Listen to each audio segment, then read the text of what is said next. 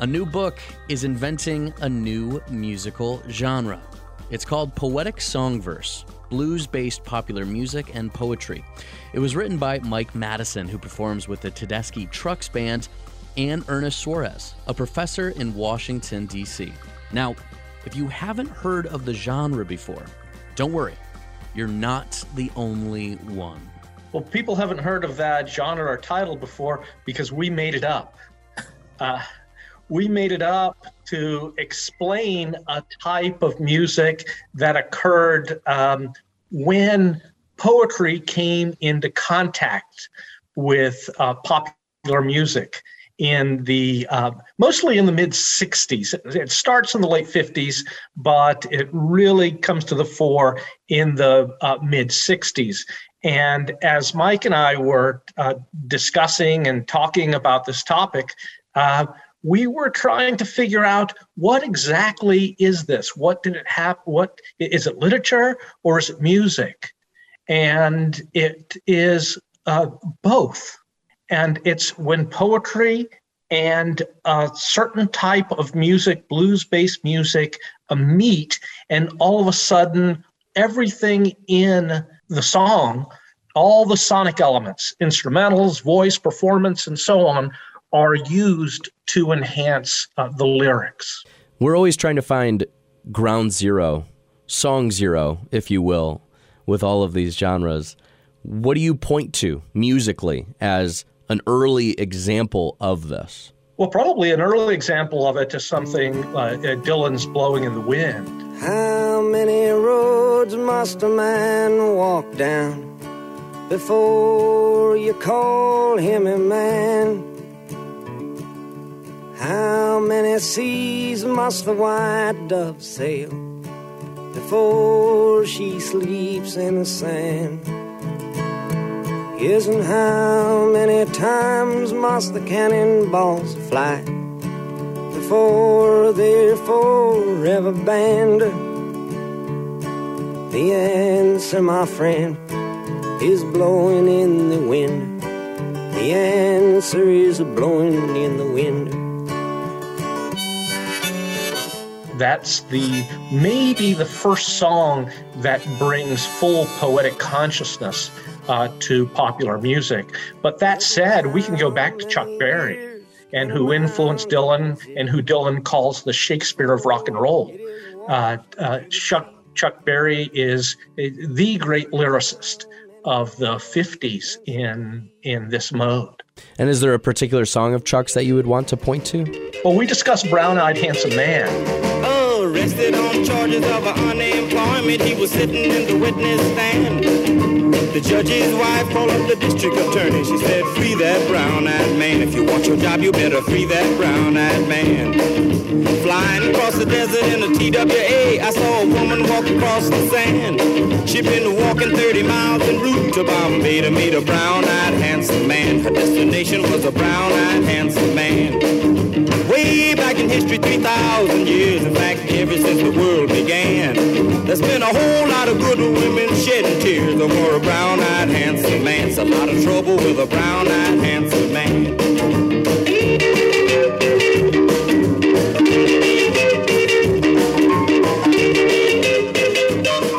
Brown-Eyed Handsome Man, if you listen to it and drop the word "eyed" in each instance, what it's about is white women having relations with men of color, which at the time that the song was written was taboo for most of the country.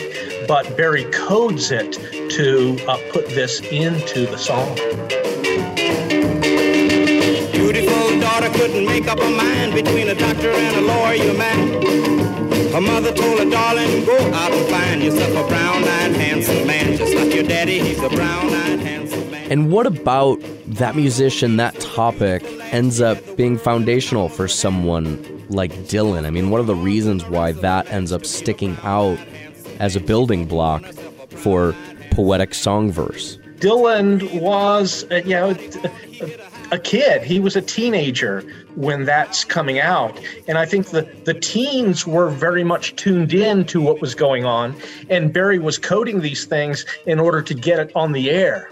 And I think that registers with Dylan. And then when Dylan and others, it's McCartney, Jagger, Joni Mitchell, Stephen Stills, so on, Jimi Hendrix, are exposed to poetry and music in the beat coffee houses and so on, the two forms start to merge for them. I know that for me, when I was about 12 years old, I listened to the Dylan song Desolation Row. And Dylan is referring to Ezra Pound and T.S. Eliot and using all these allusions, and it made me start digging. So if I think of the origins of us thinking about poetic song verse, it might even harken all the way back to myself as a 12 years old. I guess some things never change, because I think there's a lot of parents today who hear contemporary music on the radio and they're like, what the hell are they saying? What does that mean? But the kids are picking up on it. Yeah, Toni Morrison always said that the older people never like the younger people's music. And I think it's for the very reasons that you're pointing to. Mike, as a musician, I'm curious what song you look to when we're talking about this genre that you feel is really influential to the genre itself, or maybe just to you personally. Well, again, there's the whole catalog of Dylan, which can be a little daunting if you haven't stuck with him or jumped in. But for me, it's the ones that really stand out as the shining examples of poetic song verse are a couple songs by Leonard Cohen, who we discuss in the book, especially Suzanne, and just for me personally, Famous Blue Raincoat. To me, it's the shining example of poetic song verse, in that the lyrics are just wedded perfectly to the music and just deliver this elevated experience that you have to kind of keep going back to time and time again to really fully catch what's happening. And in doing that, you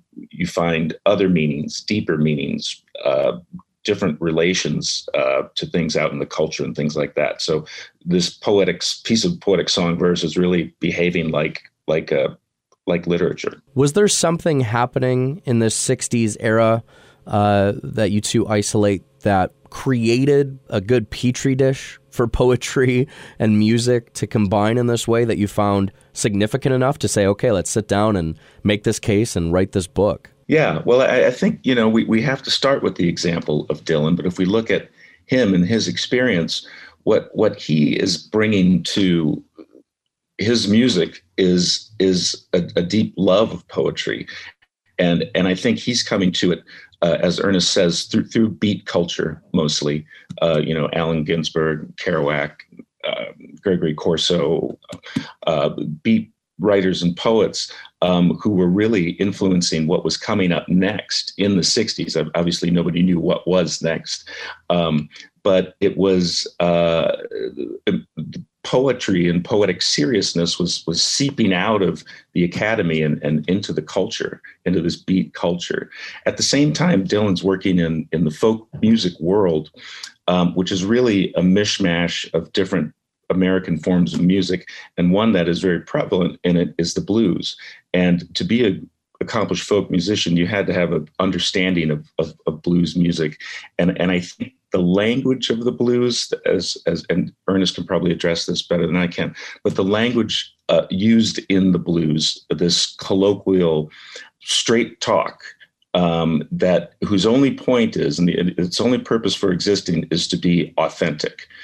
And so it doesn't have to be nice. It doesn't have to be pretty. It doesn't have to be complimentary. It can actually be quite awful. But it's this frankness that is occurring in blues music that a folk musician like Dylan would have to be familiar with. Yeah, Ernest, what would you add to that with that connection to the blues? Well, the blues is, the blues that develops in the Mississippi Delta during the turn of the century. It's a type of music that is, it's not based on Western harmonics. It's based on the sound of the human voice. The great turn of the century blues musicians were playing what they heard. They didn't have formal training. And what you get after the Second World War with beat poetry and the poetry of others too is a poetry that moves away from traditional meters and is based on the human voice.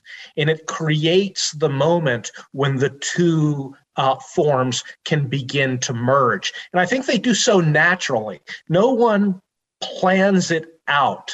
But in these coffee houses and so on, the young musicians or the young would-be musicians are listening to the poetry and hearing the music, and they seem to be very much related. And I think out of that dynamic, poetic song verse springs. One of the examples that you use in the book is the great Gil Scott-Heron. We recently had Brian Jackson on the show, his right-hand man musically, and talked a little bit about Gil's incredible power with the pen. I mean, he was able to pen some incredible poetry. How do you describe his role in poetic song verse? Well, he comes along in the later in the 60s, and Gil Scott-Heron, to my mind, is a genius. I don't know to what extent rap and hip hop and those forms exist without him. That said, Gil Scott-Heron is coming out very much of the Black arts movement and the type of poetry and music that comes out of that. And he called himself a bluesologist. And he saw, like Leonard Cohen, he saw the music and poetry. He didn't separate the two. He thought that they were one and the same thing. And Mike, a little bit about that legacy that Ernest pointed out, the influence of hip hop and rap through Gil Scott-Heron, I think is well established. What other ways do we see poetic song verse living on in contemporary music today? Are there musicians or artists who are carrying it forward that we may not be familiar with? I think so. Whether it's living on and kind of in the Americana realm where a lot of, I think, the more successful poetic song verse is being made with musicians like Lucinda Williams and Steve Earle and even younger ones, Jason Isbell, et cetera, et cetera. But I think really where the vein that gets mined is that without Dylan and his attaching and bringing poetic seriousness to this blues-based music, you wouldn't have the evolution of the Beatles. You wouldn't have the evolution of the Rolling Stones.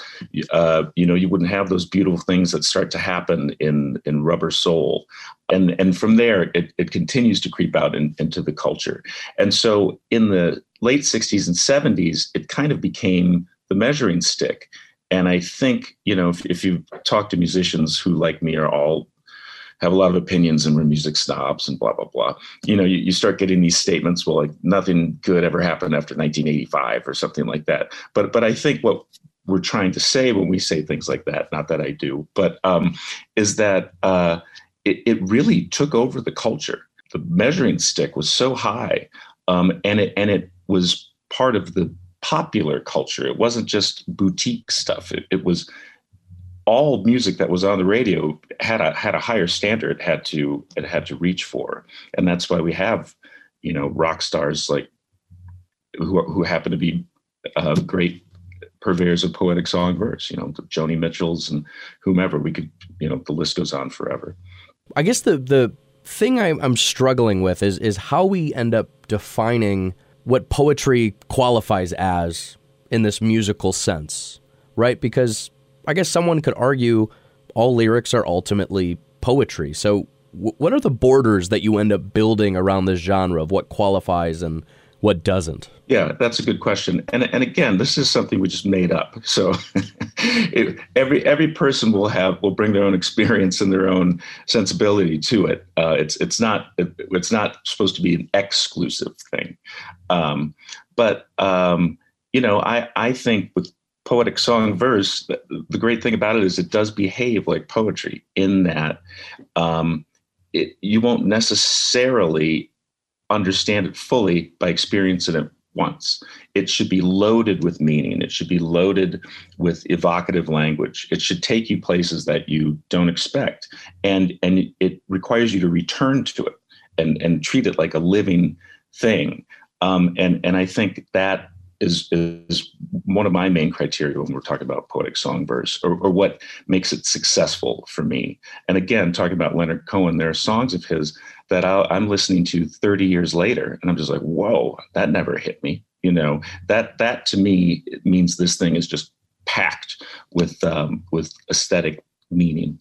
I know you mentioned Suzanne and some of his other works earlier in this interview, but is there another Leonard Cohen song that you do end up returning to that you'd want to share with us? Gosh, I like some of his less successful ones. I like the fact that he was always, he kept a sense of humor about it, a kind of morbid sense of humor, a dark humor in his material. I'm not getting one right off the top of my head. But I think he's a great one to look at too, in terms of the practice of the songwriting. And Bob Dylan, if you read about him and go back to interviews and stuff, I think he likes to have this, put out the sense that he's more kind of an automatic songwriter, and that he just kind of tosses it off, which I don't think is true. But I think that's how he likes to be perceived. Whereas Leonard Cohen was very frank about how he really, really struggled to finish songs, and that he treated them like a poet would treat his work. And I think this is apocryphal, but he, in the song Hallelujah, apparently he wrote something like 200 verses before he pared them down, over 5 or 6 years before he finally pared them down into the 7 or 8 that are there. And so that's something I always admired about him, that he followed the work. He wasn't just moving on to the next thing. He agonized over it, I guess. And, quite frankly, you don't hear a lot of artists that are saying, you know what, this is actually hard. And I understand that too, because you want to be cool.